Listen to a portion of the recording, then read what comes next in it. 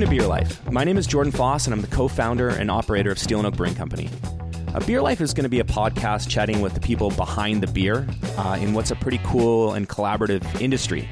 We're going to explore why people got into it in the first place, what issues and trials and tribulations they've had since they've been in the beer industry, and where beer on a regional, national, international level has come from and where it's going and where the opportunities might be.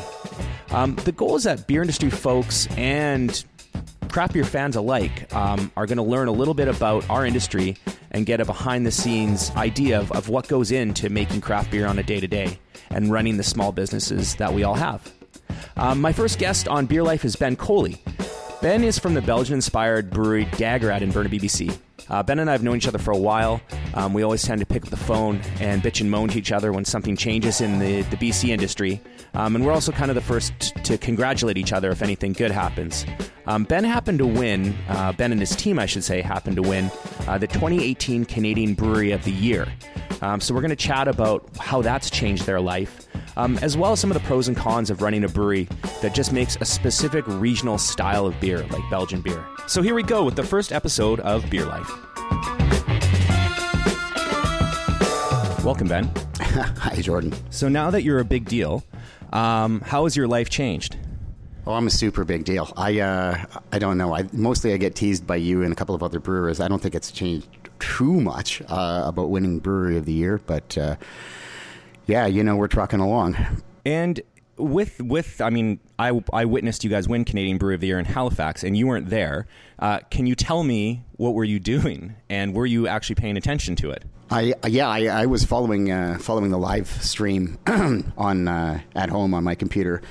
My kids were 18 months old at the time. I have twins, a boy and a girl, and they were crawling all over me, demanding my attention. And I was just trying to watch this thing. And we won a couple of awards for a couple of our beers, and I was starting to get a little bit excited and thought, in the back of my mind, hey, we might have won Brewery of the Year. Yeah, Brewery of the Year doesn't mean that you're the best brewery in Canada. I just got to emphasize that for everybody. It just means that we're the brewery that did the best in that particular contest that year. And anyway, we did super well. We won a few awards, and then they announced that I've got these two 18-month-olds, climbing up and down their dad, and my parents were in town visiting me, and they were in the room, and so was my brother, and they announced that we won, and I don't know, everybody around me was way more excited than I was. I immediately was struck with fear, the fear that most business owners have when they have a task in front of them. And my first thought was, okay, how do I not fuck this up? I need to make this work for us. Have you feel like you have made it work for you over the last year? Not really. I don't know. I don't know if I'm the most brilliant marketing mind out there. I think that at first, especially, we should have been making a bigger deal out of it to, just sort of exploit it, and build the brand. Basically, was where the opportunity we had, and it worked to a certain extent. And I think that we got more notoriety out of this, and just more people, actually know our name in this incredibly crowded marketplace of 170 breweries. Is that what BC has right now? It's something like that. Yeah, I can't keep track. It's hard to stand out in that, and winning Brewery of the Year, the Canadian Brewing Awards, sure helps. It sure helps to actually make you a name that sets you apart from the other 169 breweries in the market. And you mentioned that you didn't necessarily feel like you did a good enough job marketing the fact that you won or bragging. I know, like, just from sitting across from you and from us being friends in the industry, I'd always feel like it was part of my duty was to help brag for you guys because you're very humble. But I also think that's just I think that's the industry as a whole. I know whenever we win an award, which is not as many as you, but when we do win the occasional award, I think it's the most difficult thing to put out there that, hey, look at us, we did something good, celebrate, right? And do you think that's the nature of who the people are in our business as a whole, or do you think that there are some people out there that love to brag about winning awards? I just noticed that, even when Four Winds won Canadian Brewery of the Year, I know it's on the back of their trucks and stuff, but, and I feel like they did a pretty good job of marketing it. But at the same point in time, it's not like you see their cans blasted with emblems and award logos all over it either, although, they've won pretty much everything, right? Yeah, I think it's a combination of the personalities that are in this industry, but it's also just the nature of the industry that when we're selling beer, we're not just selling the liquid. We're not just trying to convince people this is the best liquid. It's, we're also selling a whole brand identity, and nobody wants to identify with somebody who's a braggart, and every brewery is conscious of that. You don't want to seem like you're bragging, because your brand is actually super important that way too. You want to have something that people can identify with. So I mean, it's not necessarily something you're consciously thinking about, like, oh, what's our brand identity? But when you go to communicate things like, hey, we're the best brewery in Canada, you don't necessarily want it to come off that way, So you want to let people know without bragging, and that's, it's a hard thing to do. It's a hard thing to do. Yeah, no, it definitely is. So speaking of, the awards and everything that you've accomplished to this date, my assumption is that you didn't think you'd be where you are now currently, or have enjoyed the success, or did you think you are exactly where you thought you'd be, Man, no. Back when I started the brewery, I was thinking of starting something smaller. And, well, we made it. I built a really small brewery that was brewing these specialty kind of oddball beers. Well, not necessarily oddball beers, but beers that are a little out of the mainstream. And we got ourselves to capacity after 2.5, maybe 3 years. And I just realized that we couldn't possibly make enough money doing that. So I just took on a whole bunch more debt, and we built a much bigger brewery. And I never imagined that Daggerhead would be what it is now. But here we are. Do you think that the breweries that are opening up now, I know when you and I opened up breweries around the same time, that I know it was a struggle for Steel and Oak to find information on the business model that we wanted to try and achieve. And there weren't a lot of breweries open yet that we could, not necessarily, mimic and at least say, hey, that's working, that's what we want to do. Do you think now that there are so many of us, that breweries opening up today have an easier go just knowing what business models work and what doesn't, and what size is the sweet spot for our province? Or do you think that people are still just kind of going into this blind, being like, hey, I'm just going to open this big brewery with a huge brew house, and people are just going to flock through my tasting room? Yeah, I don't know. I think, well, for one thing, yes, that the industry is more stable now than it was when we were opening. When we were opening, it was a time of enormous flux. There were a few breweries that opened in 2013, and then like 27 breweries opened in 2014 when we opened. We had no idea what was working, and I was already under construction when I started to see what a success Brass Neck was, for example. We didn't have that precedent established. But on the other hand, what it always is that people look at breweries and they see who they think is succeeding, but you can't really tell from the outside whether a brewery is really succeeding that well or not. So the information's not exactly public. You kind of form an impression. And I remember that when we had our big expansion, after we'd hit capacity, and I realized we couldn't make enough money doing that, I borrowed a bunch of money and we expanded, and everybody said, "Oh, you guys are a great success." I'm like, actually, we're doing this because we're failing.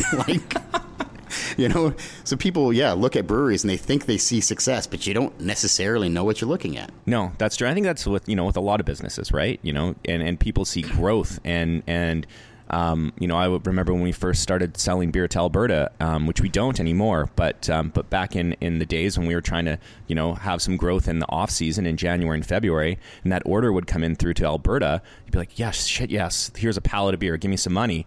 And everybody'd be like, hey, congratulations, I see you're expanding into Alberta. And, and in my mind, I'm like, yeah, it's because we're not making enough money in January, so we need to make it somewhere else.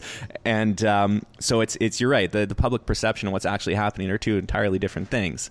Do you feel successful from a business point of view? Not necessarily from like an awards and who Daggerhead is, because I think there's no argument that Daggerhead is a success.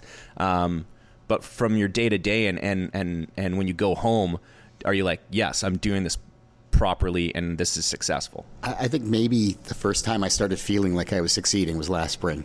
Mm-hmm.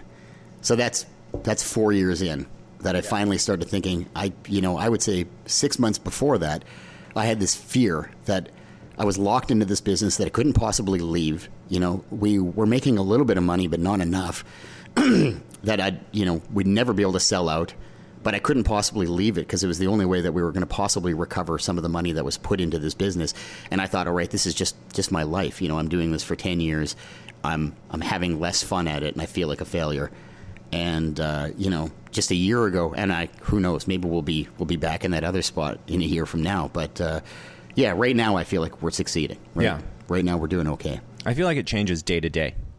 Yeah, that's true too. Yeah, I know with at Steel and Oak, like it's we have way more good days than bad, but yeah, it's a lot of times we'll be sitting around and be like, yeah, we're getting this, and I think you and I have talked about this before. Like, at the end of 2017, you're like, I got this, and then 2018 hits, and you're like, I don't know, got this. 2018 is different than 2017, and I think too, like, and we've chatted before that it's hard to structure a proper growth plan in our industry just for the fact that trends and customers' wants change so frequently, and that you try and please them in one way, and then what people want shifts, right? And I know you and I've we talked about bomber bottles before, and being that you're a Belgian style brewery, you still go pretty hard with the bomber style bottles. And do you think that we'll ever get to a point where we're going to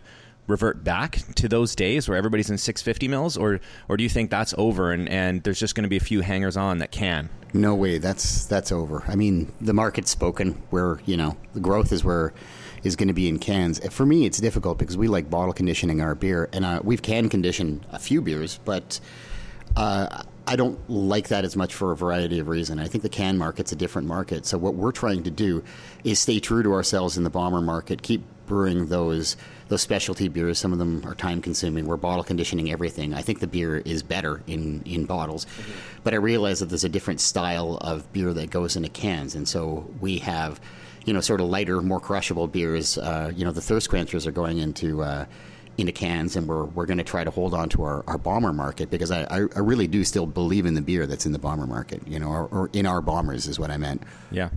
Do you, with, being a Belgian style brewery and the market going towards cans, and obviously I've had some of your more crushable beers, and do you feel that, or maybe more, does your team feel like that you're kind of hamstrung with what you're able to do creativity wise, just for the fact that you are kind of one of the very few breweries around that's like, we're Belgian, this is what we do, and I don't ever see you kind of, deviating from that, because you've kind of solidified this chunk of market that you do so well. But do you think it stifles creativity, or do you think it actually, enhances it, because you have to be so hyper-focused on a certain style that to be, it's easy for anybody to make a sour IPA and throw fruit in it and be like, we're creative. But when you have these parameters that you have to stay in these lines, do you think that it makes you more creative, or do you think that it stifles creativity? Yeah, I think the restraints actually they help with our creativity. That sometimes given boundaries and constraints, it can help you basically find different ways of doing things and do different things that you'd never do otherwise. Now, I don't really feel like we're running out of things to brew, and anyway, the beers that we brew are the beers that we like to brew. It's what we want. I never think oh geez, I really wish I could brew an American Pale Ale. That's there's lots of good American Pale Ales in the market. I really like the style myself, and but it's not something that I feel like where my creativity is constrained. I think that Belgian beer is the most creative beer that there is, and the great thing about it is that, it really has no boundaries. There's Belgian breweries out there that have done okay, we're doing an English stout, and you taste it. It doesn't taste anything like an English stout. It tastes like a Belgian English stout, and so I don't really feel like the boundaries are drawn too closely around us. That said, we're kind of going outside of the box a little bit with some of our can releases. They're getting a little bit less Belgian, maybe. We're still using the same yeast mostly, but yeah, we're kind of allowing ourselves to be a different brewery in those cans. Yeah. And also, especially when we do collab beers, we do a collaboration with another brewery. It's not our fault. We're doing this weird thing that isn't really Dagorad, but that's them. Don't blame it on us. Yeah, don't blame those guys from New Westminster. What made you want to start making Belgian beer? It's a beer I loved. Years ago, oh geez, I gotta find a number. Maybe it's 15, maybe it's 17 years ago. I was backpacking in Southeast Asia, and I met a bunch of Belgians there, and we drank, Southeast Asian beer at the time. That has nothing to do with it. But I met these people, and I really liked them, really got along with them, and I went and visited them a number of times in Belgium, and just really seriously got into the beer. And then I kept going back, and then after a while, I made another couple of trips that really weren't to see my friends; they were to see the beer, because I was planning this brewery, and I just I find it's the broadest style and it's the freest style. You're allowed to do things. There's no Belgian Reinheitsgebot telling you that there's 4 ingredients in beer. It's like, if you want to add a spice, that's not cheating. That's just making the beer better. As long as it makes the beer taste better, you can put whatever you want into it. Yeah, and so when was the moment where you're like, I want to do this back home? Yeah, I mean, I'd been homebrewing for years and was really getting into it. And I thought about a brewery before. I used to homebrew with my brother, Nate, who now owns Tangent Cafe on Commercial Drive. Anyway, he and I at the time, we'd actually run a landscaping business together for a couple of years. And then we were thinking, we should open a brewery. And this is about 2010.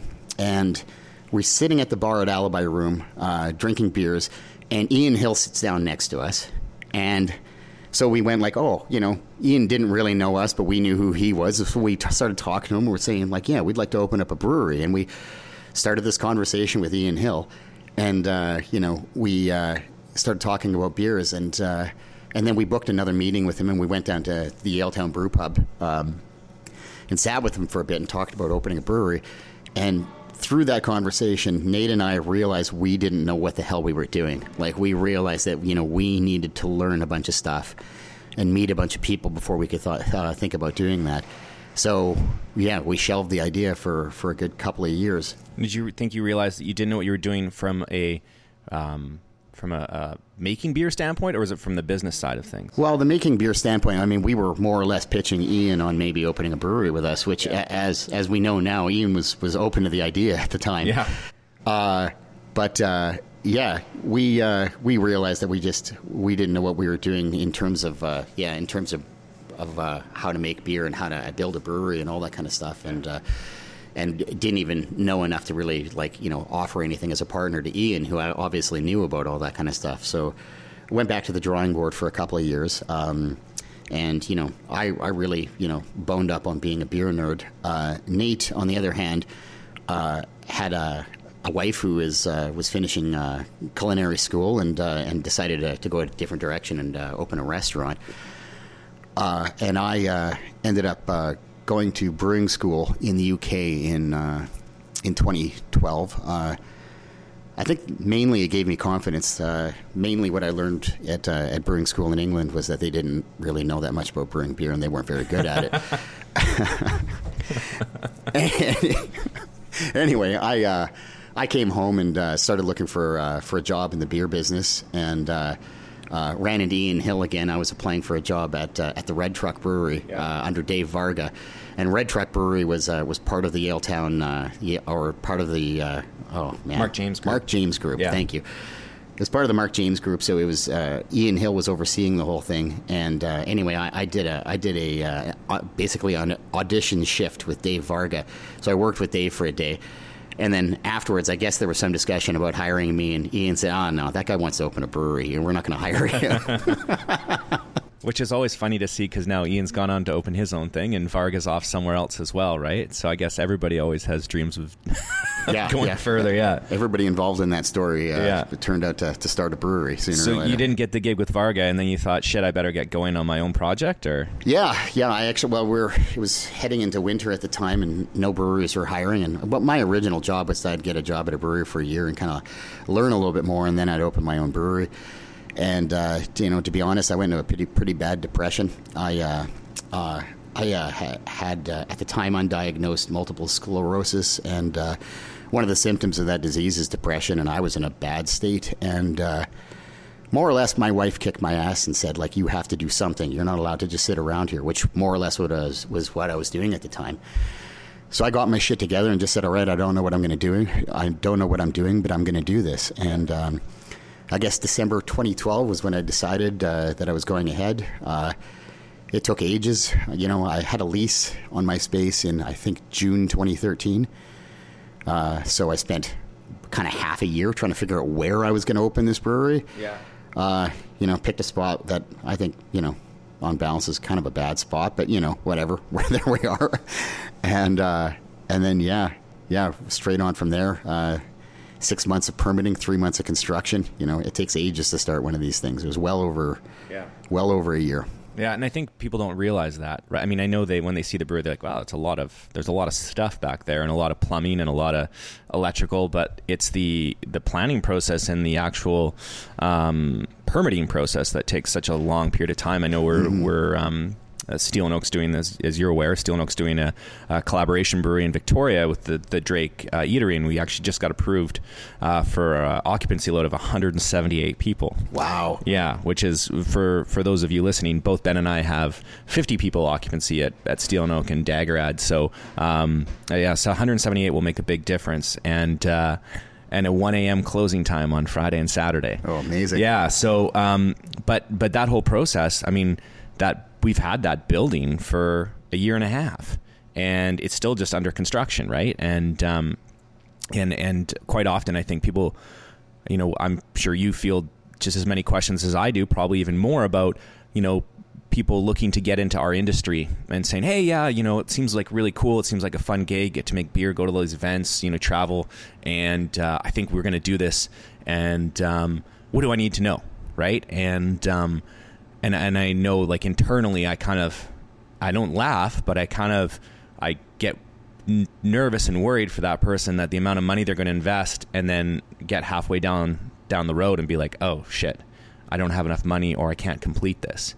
And so, and I think, I feel like the days of that are kind of starting to come to an end in Vancouver. Like, it feels like there's less and less breweries opening up than maybe there were a couple years ago, but maybe I'm just not as in tune with what's actually happening out there, just because we're so busy in our day-to-day lives.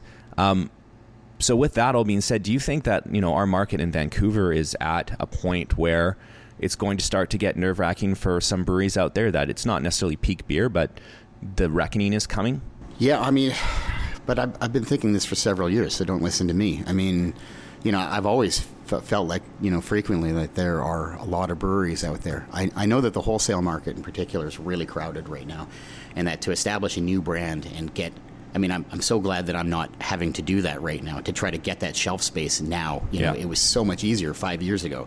But now, the market's so crowded. There's so many breweries out there. But on the other hand, there's always a niche. There's always a neighborhood brewery that can open up in given a geographical niche, you might be able to find a spot in the market. What makes me nervous is when, people I like, who are saying, oh, I'm going to start a brewery, and they start telling me that, yeah, we have a 30 hectoliter brew house, or, like a really large brew house. Yeah.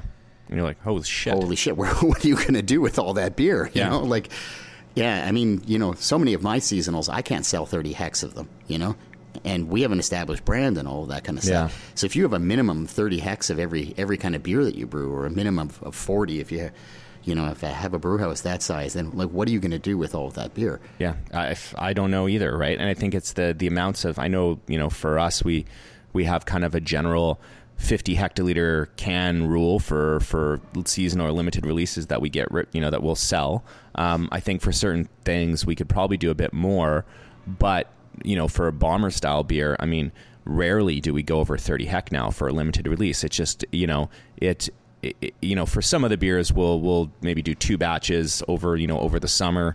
But it's just wild to me that, something that could have, sold 100 to 120 hectoliters in 3 months a year ago, now we only brew 30 hectoliters of it because the market changes so fast. And I think it's, obviously that desire that people just want, new things, right? What's new?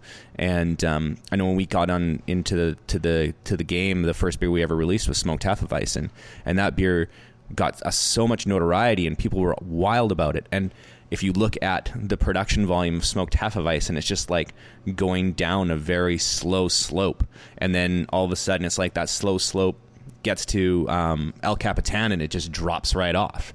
And we think we make, what do we Kevin, 30 hec. I think we're doing this 30 hec maybe this summer, right? And that's down from 60. And that's the beer down from 90. Any worse? That's better.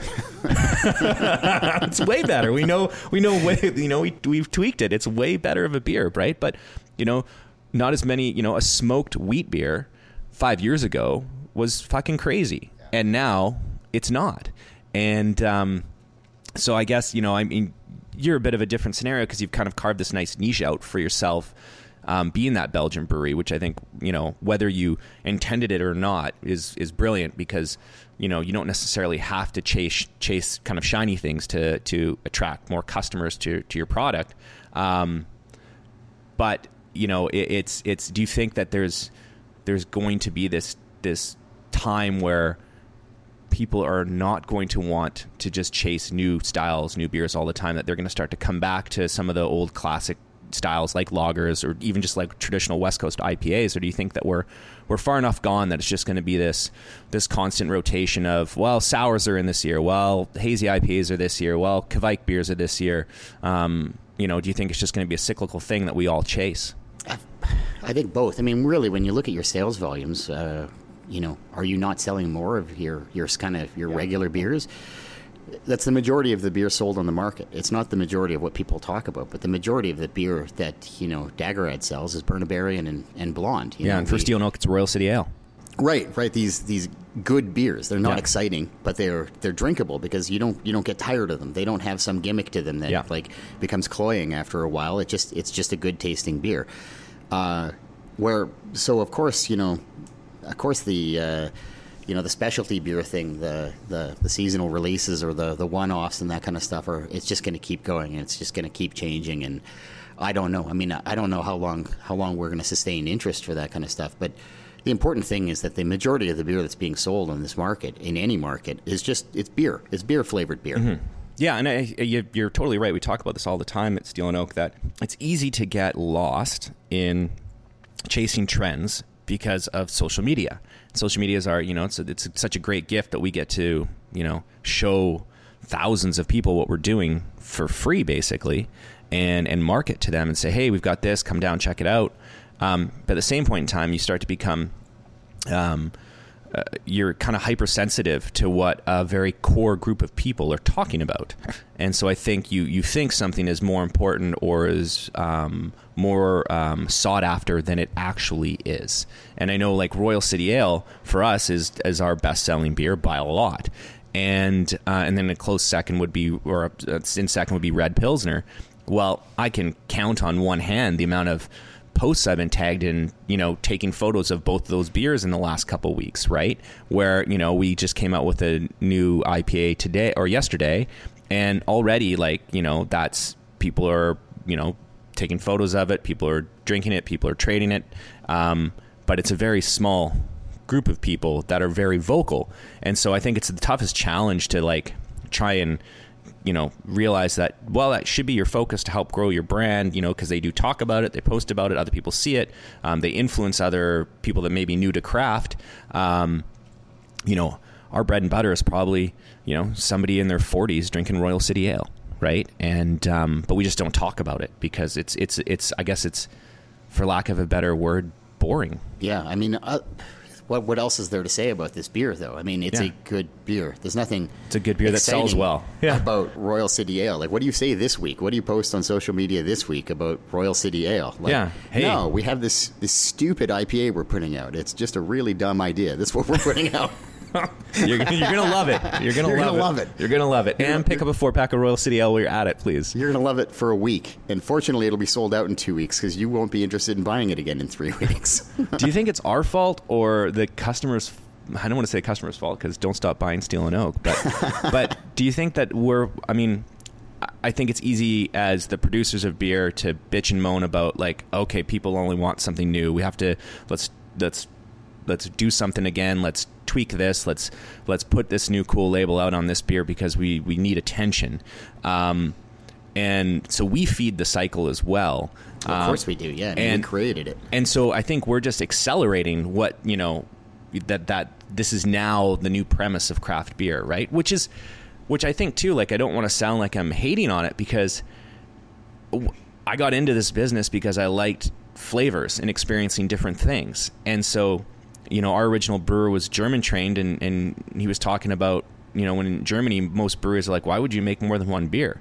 Unless the one beer you make's the best beer, why would you bother making a second one until that one is the best? Which I guess makes sense, sort of, but it's boring as hell. And so, I think from a creativity point of view, like, I think what's happening now is something we probably always really wanted. It's just now that we run manufacturing facilities, it's a fucking pain in the ass. Yeah, it would be way more profitable if you could just choose a new beer and then sell 500 heck of it. Yeah. But unfortunately, that's not how the market's working. I mean, it's a complex. It's not like it's our fault or their fault. It's just something that we're all doing together, us and the other breweries and all of our consumers, and we've just. It's just the system feeds back on itself in various ways, and now suddenly we have breweries that are doing a new can release every single week from their tasting room. Like, what a great intro, Ben! Because right in front of me, I have Single Barrel Death Blow from our buddies over at Twin Sails. We were fortunate enough to get to brew a beer with those guys a couple weeks ago. I think it's coming out next week, although this podcast will be a little stale dated at that point.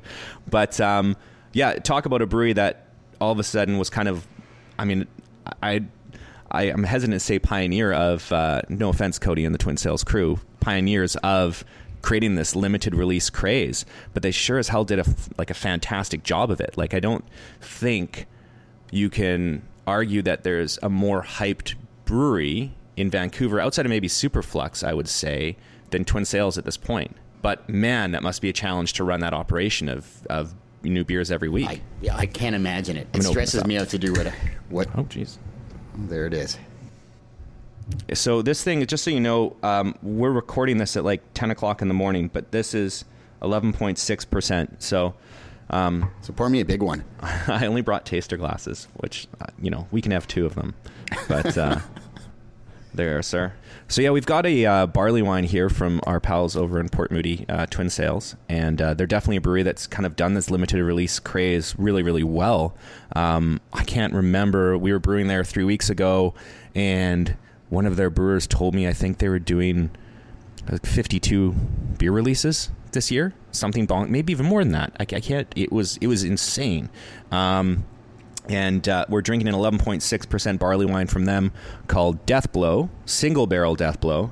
And we're not going to be, this podcast isn't intended to be a beer tasting podcast, so we're not even going to talk about it. We're just going to enjoy it and see if our language gets more loose.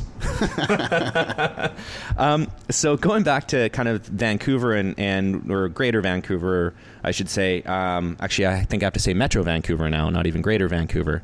Do you feel that Vancouver, Metro Van as a whole is at craft beer destination point right now, or do you still think we have a lot of work to do to start to say that we can compete with, places like Portland? I think it should be. I don't know what other perception in other cities is of our craft beer scene, but I think it should be. I find that, and I haven't been to Portland in many years. I opened a brewery and stopped traveling. But I just find that in Vancouver we put out a really interesting variety of beers. We're not so IPA focused as other markets are. That like you can go around and find all these crazy styles of beer that have nothing to do with hops often, and that's what I find interesting in a beer destination. I'm not hating on IPAs, but you don't want to go somewhere just to drink 50 IPAs. You want to go there and experience a variety of beers. Yeah. No, and I think it's I tend to agree. I was down in San Francisco visiting some friends. This was last year, and I was down there without kids. I have a couple kids as well, and so we went down there, and of course, because we didn't have kids, we just drank and ate a lot, and went to some great breweries down there. But on the car ride back to the airport, I said to my wife, I was like, you know what? Nothing here was better than what you can get at home. It was all good. It was all great, actually. But it made me realize how great we actually do have it. And when you go to some markets that are still in their infancy that, I won't mention, but you can tell right? You can tell there's promise there, but they're not there yet. And I suspect that's probably what people figured, or at least, tasted when they would travel to Vancouver maybe 5 years ago. And obviously there were the breweries that we always, we were always very proud of and well sought after, like the Driftwoods of the world and the kind of the pioneers of our industry. But I really do feel like right now that it's the industry is in a good spot in Vancouver as a whole, especially from a customer point of view. What worries you, do you think, the most about our industry? I guess the emergence of a monoculture, that when you start seeing certain styles taking off, hazy IPAs or whatever, but, whether we're going back to the days of lager, except it's just a different style of beer, Yeah. I don't mean lager. I mean, mass-produced lager. I mean, your Molson Canadian fighting Kokanee, with the exact same beer, fighting each other. I don't want to see a lessening of variety, and you see that in some American markets where like you go out to a bar, a beer bar, and they'll have 50 taps and like 45 of them are IPAs, and that's. I don't want that. I want to be able to choose more than one style of beer when I go out. Yeah, I was at a brewery this was in New York a couple years ago, and the whole board was IPA or double IPA. Right. That was it. And the crazy thing was I was super excited to be there, and we were drinking beers, and one was dry hopped with Vic Secret, and one was Motueka, and like it just but then they all started to like. After you got through the aroma, and you're like, oh yeah, I can smell that. That hop's super distinct. It all just starts to taste the same, and you realize because the malt bill and the yeast strain is all the same. It's just really just with I don't want to call it laziness. It's because I think it's giving people what they want. The place was packed, and so that's obviously we're in a. I think it's tough when you start one of these. It's not only because you're passionate about beer and you want to make a certain style because you love it, just like you did with Daggerad. But I know a friend of mine, Chad, that owns Wander Brewing down in Bellingham. I saw Chad speak at a hop school event in Yakima, and he said something that was like, and I don't know why I never thought about it that way, but he's like, we're talking about hazy IPA, and he doesn't like the style. At least I think that's what he said. I don't want to put words in Chad's mouth, but what he said that resonated with me is that we're not in this business to make beer for ourselves. We make beer for other people. We're a hospitality company, right? The goal is to make other people happy, and if they want to drink fucking hazy IPA, then give them hazy IPA. You have to be careful not to like lose who you are, but I think. You can't just be so pig-headed to just be like, nope, I'm only making smoked Hefeweizen because that's what we like is smoked German beers. I can. But. Oh, yeah. It says the guy that's got a double hazy IPA in my fridge right now. Although that was made at our place, so that's more my fault than Ben's. But so if you were going to do this again from the beginning, would you do anything differently, do you think? Oh man, knowing what you know now, where the industry is right now, like if you were going to open a brewery, actually, let me rephrase that. Not if you were going to open a brewery again in 2014 when you guys opened, but if you were going to open a brewery, let's call it 2020, what would that brewery look like? Would it be the same Daggerad in the same location? I don't think I could do Daggerad again. I don't think it would work. I don't think Daggerad would have worked a year earlier. It wouldn't have worked 2 years later. It barely worked when I did it. I don't think I would try that again. Yeah, like you said, that, we're in a hospitality industry. We should be brewing what our customers want. And I didn't do that. Nobody was clamoring for Belgian-style beers, bottle-conditioned Belgian-style beers. Yeah. Well, maybe they were, but there were 20 of them, Mm-hmm. Nobody was clamoring for that. I just went and did it and nearly went out of business in my first year because of it. And now to try to come into the market and do it now, I mean, it'd be nonsense to try to do that.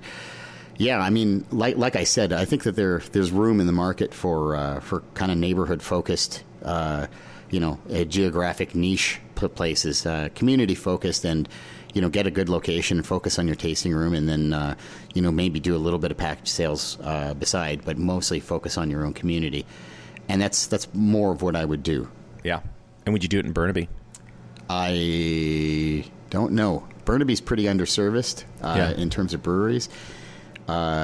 But I wouldn't do it in my exact location. I mean, we're close to a SkyTrain, which is nice, but we don't have a lot of residential population density around us, and it's not, it's the opposite of a high street location where we're not even on the street. We're tucked down this parking lot. There's no sidewalks even. We're going to get those before the end of the year. Right, Burnaby Engineering assures me we're going to have sidewalks by the end of the year. Watch me eat my words. But what is the beer that you're the most proud of? Oh, man. Yeah, it's tough. I mean, I opened the brewery to brew Blonde, and I still love that beer. It's a Belgian-style blonde beer. It's 7.5% alcohol. It's like nobody really makes anything like that in BC. Maybe that's partially because I did. They like, why would we make a lesser version of this? That's right. I mean, that beer is great. I love Burnaby. It's fortunate that I can say that I love our flagship beers. Those are our two mainstays, and those are the beers I'm really proud of.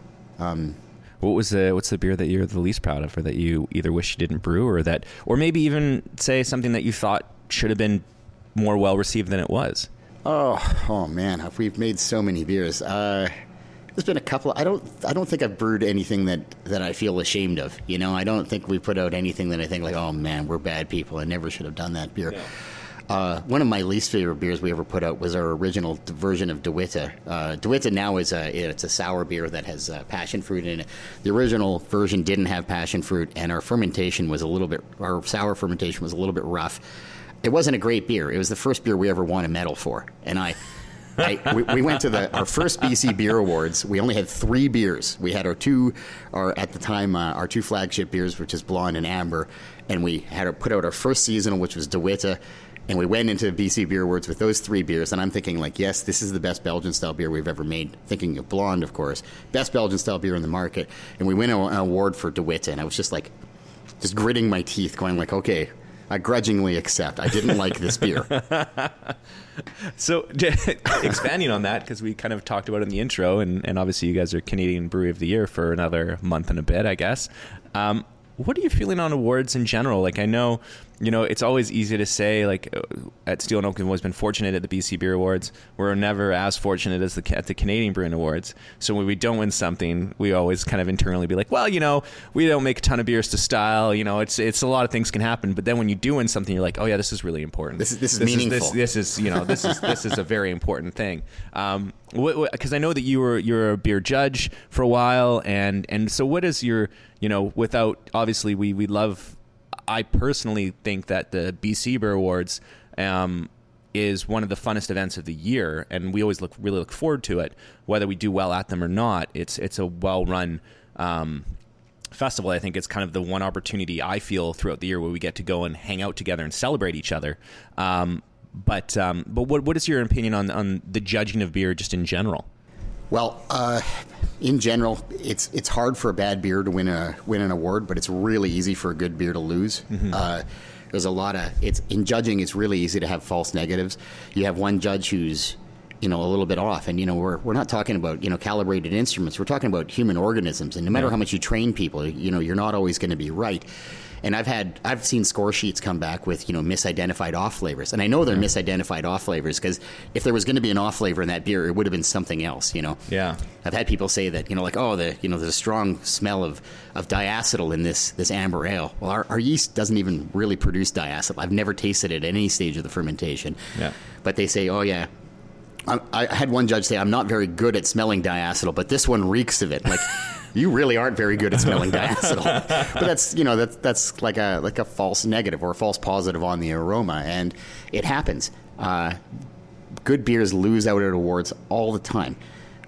If you win an award, it probably means your beer is pretty good, but it doesn't mean it was the best in that category. No. So you always take the results of these awards with a grain of salt, Yeah. And we've always done really well in beer awards. I mean, virtually everything we've ever entered, except for the World Cup of Beer. Humble brag.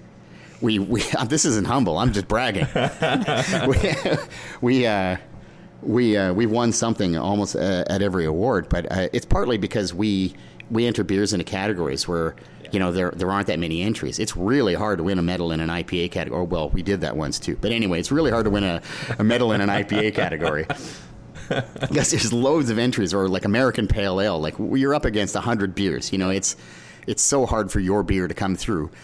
But on the other hand, you know, in those Belgian-style categories, especially when we focus on that, like we're really good at brewing Belgian-style beers because it's kind of all we do, you know?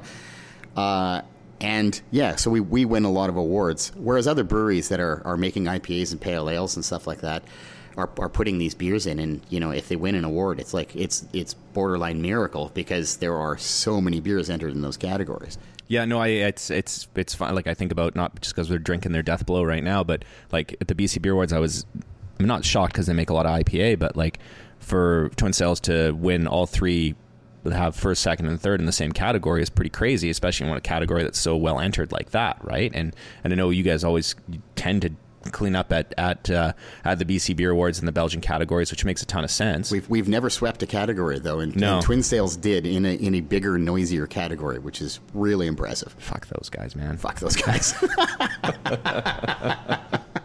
So, with that all being said, who's winning Canadian Brewery of the Year this year? Who's taking it from you? Or are you winning it again? Oh, I like our chances. Okay, let me ask you this. Did you enter the same beers in the same categories that won it for you last year? For those of you that don't know, the Canadian Brewing Awards, it's got kind of a unique thing where I think you can enter up to 10 beers, but you have to pick 4 of your entries that they can only be judged towards winning Canadian Brewer of the Year. So it kind of limits breweries from just throwing everything at the wall to see what sticks. And so you actually have to pick the 4 beers that you think are going to be the best judged. So you could win 6 awards and a brewery could win 2.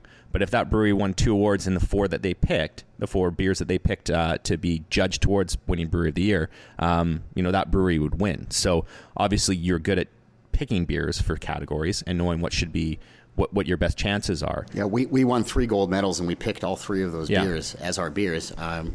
We've sent a bunch of the same ones back and picked them again. I mean, you know, chances are we won't win, but chances are extremely good we won't win. Yeah. But, yeah, it is a bit of a weird system. I mean, I think it made more sense when there were fewer breweries entering, but we're at the point now where you're not necessarily going to get breweries that, you know, win multiple awards. There's not that many breweries that win more than one, and, you know, did they win an award in the category that they picked? Yeah. So you might... Like, what are they going to do when nobody's got more than 1 gold medal in the category? And there's several of them. How do they pick Brewer of the Year then? That's a really great question. I'm glad that's not I'm glad that's not up to me because. Yeah. No, I never thought of it that way. But you're right. I hope it's a problem for Steel and Elk. Just so that everybody kind of has an idea of if they're listening and that they're not in Vancouver, just kind of the scale of Dagorad beer and how big you guys actually are. How many hectoliters do you normally produce in a given year, and kind of staffing do you have? Like how many people run that spot with you? We just hired 2 people, bringing us up to 16. That includes me. That includes everybody in the tasting room. That includes our delivery driver, a couple of sales staff, and the whole brewing team. So we're up to 16 staff. We were running with 14 for quite a few months there. And the amount of beer we brew, I can't remember the exact number, but I've always been telling people that it's something like 3 tablespoons per year for every resident of British Columbia. It's pretty good. 3 tablespoons of beer. Yeah, it's not a big brewery. Yeah, and do you find that that's the perfect amount of people to run that brewery? Do you find do you feel sometimes like you're overstaffed or understaffed, or does it vary dependent on I guess the seasonality of the business? I seldomly feel overstaffed. We run a pretty lean crew. And basically, I'm the universal, person who fills in. I'm the floater. So I brew and I do a lot of admin work and I fill in for people when they go on vacation. And it's tough. It's a lot of work. We just hired a couple of people that are going to make my summer a lot better than last summer was. When our volumes were increasing last summer because we started canning for the first time ever, and there's loads of beer going out the door. And we were just swamped for months for summer. This summer, I'm looking forward to a better summer. Yeah. And do you find that, like, just being the owner of the business but still working so deep in it that you're actively trying to figure out, have people take over those certain jobs from you so that you can either A, get a great vacation or eventually decide to exit the day-to-day of Steel or the day-to-day of Dagorad and do something different? Yeah, I'd love to be able to. I'm nowhere near that right now. There's certain parts of the business that, I do them. I remember when we were first going, I basically did kind of everything, and it was so hard for me to delegate and let go of certain things, and it was the most liberating thing in the world when I finally just pushed jobs away from myself. So I've done that with a lot. I've got really good people who really have my back, but there are just a couple of things that nobody else does. Yeah.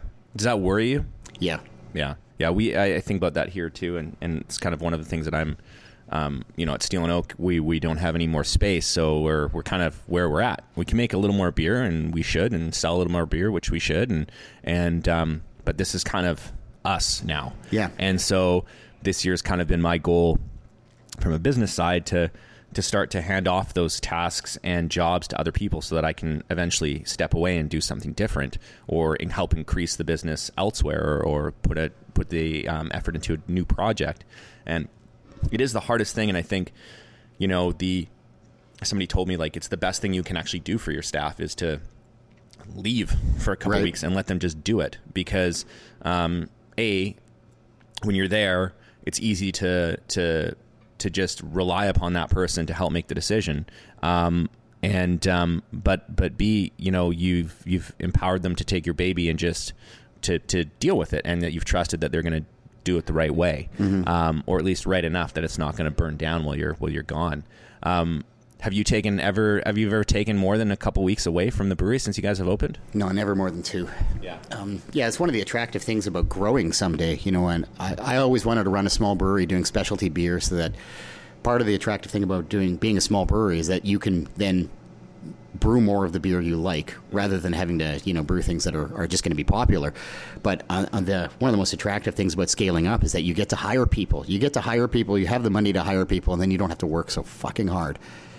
And but we're like you. I mean, I think we're pretty much going to be we're going to approach our terminal size this year. I'm thinking that we're going to maybe do 3,000, 3,200 hex this year. We're never going to do probably more than about 3,500. Like, we're there.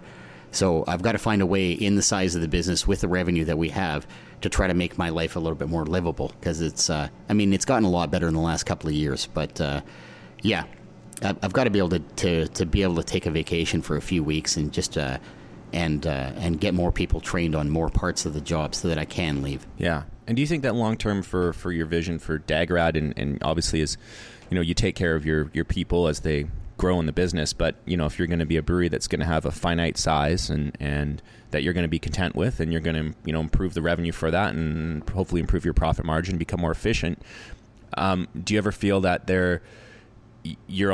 your hands being forced, that you need to expand or get into other things to help those people grow continually and outside of Dagorad, that the ceiling is going to be here for everybody? So what do you do when they get up to that point? Right. When you're in a infinite growth phase, you can always apologize to people for underpaying them by promising them things in the future. That's what you're talking about, really, is that there's room for you to grow. And I've been talking about this as being our terminal size for a couple of years now. I'm very open about it with our staff. It's made hiring hard sometimes, because I talk to people and they think, oh, you're not going to keep growing. Well, I'm not interested in being part of that business. And fair enough, I just have to be open with people about it. We're trying to get into a state of profitability right now where I can afford to pay people better. And it's a problem in our industry. It has been for ages, where people are underpaid. People are underpaid because they want to do the work so badly that breweries are able to underpay them. But the problem with that is that people take a vacation in craft beer, and they'll work in craft beer for a few years, and then it's like, okay, well, I have to grow up. I got my wife pregnant. Well, I guess I'm not going to work in craft beer anymore. Yeah. Because I can't afford to. And as an industry, I think that for this industry to be sustainable, we can't just be milling through people like this and have people who come in, work for 2 years, go, okay, now I need money, and leaving. We need to actually start paying them. And I'm working on that. I'm bringing in a bonus system this year, just generally increasing wages across the board. I don't think anybody's ever going to get rich working for me. In fact, I know they aren't. I'm not going to either. But I need people to have this be a reasonable life and have a reasonable quality of life in this incredibly expensive city of ours. Yeah, and I think that's the key. I don't think anybody's ever been on their deathbed and been like, oh, I wish I was richer. It's always, I wish I had more time, or I did something that I loved, right? Which I think is why this industry is attractive to people. And there was we had one of the brewers from Almanac, from San Francisco. I guess they're in San Francisco or greater San Francisco area. I can't remember. But he was here a couple days ago and just commenting on the cost of living here, but what minimum wage is in Vancouver and how you can't possibly live on that, right? Like the minimum wage, I think, is 15 something an hour, but the living wage is something like $21.60. And I don't think in our industry, I don't think you definitely don't purposefully underpay people. I think it's kind of also gets tied to the fact that we run inefficient manufacturing businesses that are too small to really generate a ton of profit, because we don't operate them efficiently enough, because we're not large enough to enjoy those economies of scale, right, that a bigger brewery is. But we're all still so passionate about the actual craft of things that we never see ourselves getting so big that we become this conglomerate that, makes 4 beers and has to send it cross country. Because, internally, and I think emotionally, we're like, well, that's just us selling out without actually selling the business. And so I think it's a struggle to like figure out, okay, well, we want to be small and nimble and make cool shit and have people love it and be a community space, yet we want to grow to a certain point where all our people can be paid properly. And I know at Steel and Oak, and it's part of mine and my business partner Jamie, just our nature anyways, is that we don't necessarily want to see Steel and Oak grow too big, because we want it to be small and nimble and cool, and us to be able to kind of shift as we'd like, but to be able to start to do different projects and maneuver people around to other things, or to hopefully grow, our, I don't want to say group of companies, because it sounds like we're bigger than we actually are, but, to try and find other ways and unique positions for people to grow to, because, Steel and Oak's going to have a ceiling, and this is probably going to be the profit margin that we're going to make when it hits that ceiling. And even if we get way more efficient, we're still going to have to figure something else out, so that when people are in their 50s, not cool enough to be at a brewery, no, but what are they going to do, and how are we going to pay them, right? And so, but I think that's probably a struggle with most businesses of our size, is to take care of the people that that help build it. Yeah, and to hold on to them for long enough. Yeah, definitely, right? Well, while still not running yourself into the ground, I guess, financially. We're gonna close it up pretty quick here. I want to just ask, what is something that you didn't realize you'd have to deal with in this industry that you now deal with all the time? And it could be business, it could be beer, it could be anything. Well, I guess I thought that I was going to be running a much smaller business. So some of the human resources issues were, something I never really wanted to deal with. I mean, fortunately, right now in particular, I have a really good crew, so we don't have a lot of internal strife. But there has been at times where, I'm necessarily as a boss being called in as a mediator to conflicts and things like that, and I'm thinking, I just want to fucking make beer. Leave me alone. Yeah, and 2 more questions. Best brewery in BC making beer right now that's not named Steel and Oak and Dagraz, so you don't have to feel guilty about sitting across the table from me. Oh shit. Who do you? I mean, I know you drink your own beer the most, but what beer do you normally drink the most of? That's not.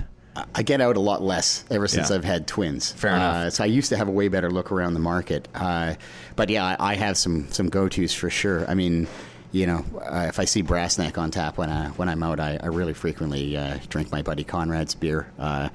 Another go-to that, it's partly a go-to because it's everywhere, but 33 Acres of Ocean Pale Ale. I haven't had that in a long time. I just think it is a solid pale ale. Yeah. Same thing goes for Strange Fellow's Talisman. It is such a great light beer, a 4% alcohol beer, and it's just a beauty of a beer. Yeah, I wish we could sell like lower ABV beers for a decent price. Yeah, because it's such a difficult market to swim in, and the fact that Strange Fellows has been able to do it is incredible. And then I guess the last question I want to end on is, what gives you the most hope in our industry and makes you feel super positive of where we're going just as a beer industry as a whole? And that could be regionally, that could be for you personally, that could be internationally, I guess. I think right now the fact that some breweries are engaging in, you know, the prevalent low-key sexism and the prevalent low-key racism of our industry. And I don't necessarily mean that, you know, that this industry is run by Nazis, but this industry is run by white men. And I think I see breweries actually engaging a little bit and hiring differently. And I'm hoping this doesn't just turn into a country club for upper middle class white guys, you know, who want a fun job. You know, this has to be inclusive, and we have to open the industry to other people. Otherwise, it won't be sustainable in the long run. Yeah, and I mean, I think it's embarrassing, actually, as an industry as a whole. It's embarrassing. Yeah. Okay, well, we'll end it there. That's another topic. We could talk about that for a couple hours. I want to thank my guest for the first episode of Beer Life, Ben Coley from Dagrad Brewing. Thanks for coming on the show. All right. Thank you, Jordan. All right. Thanks, Kevin, for producing and not talking. We'll see you for episode 2.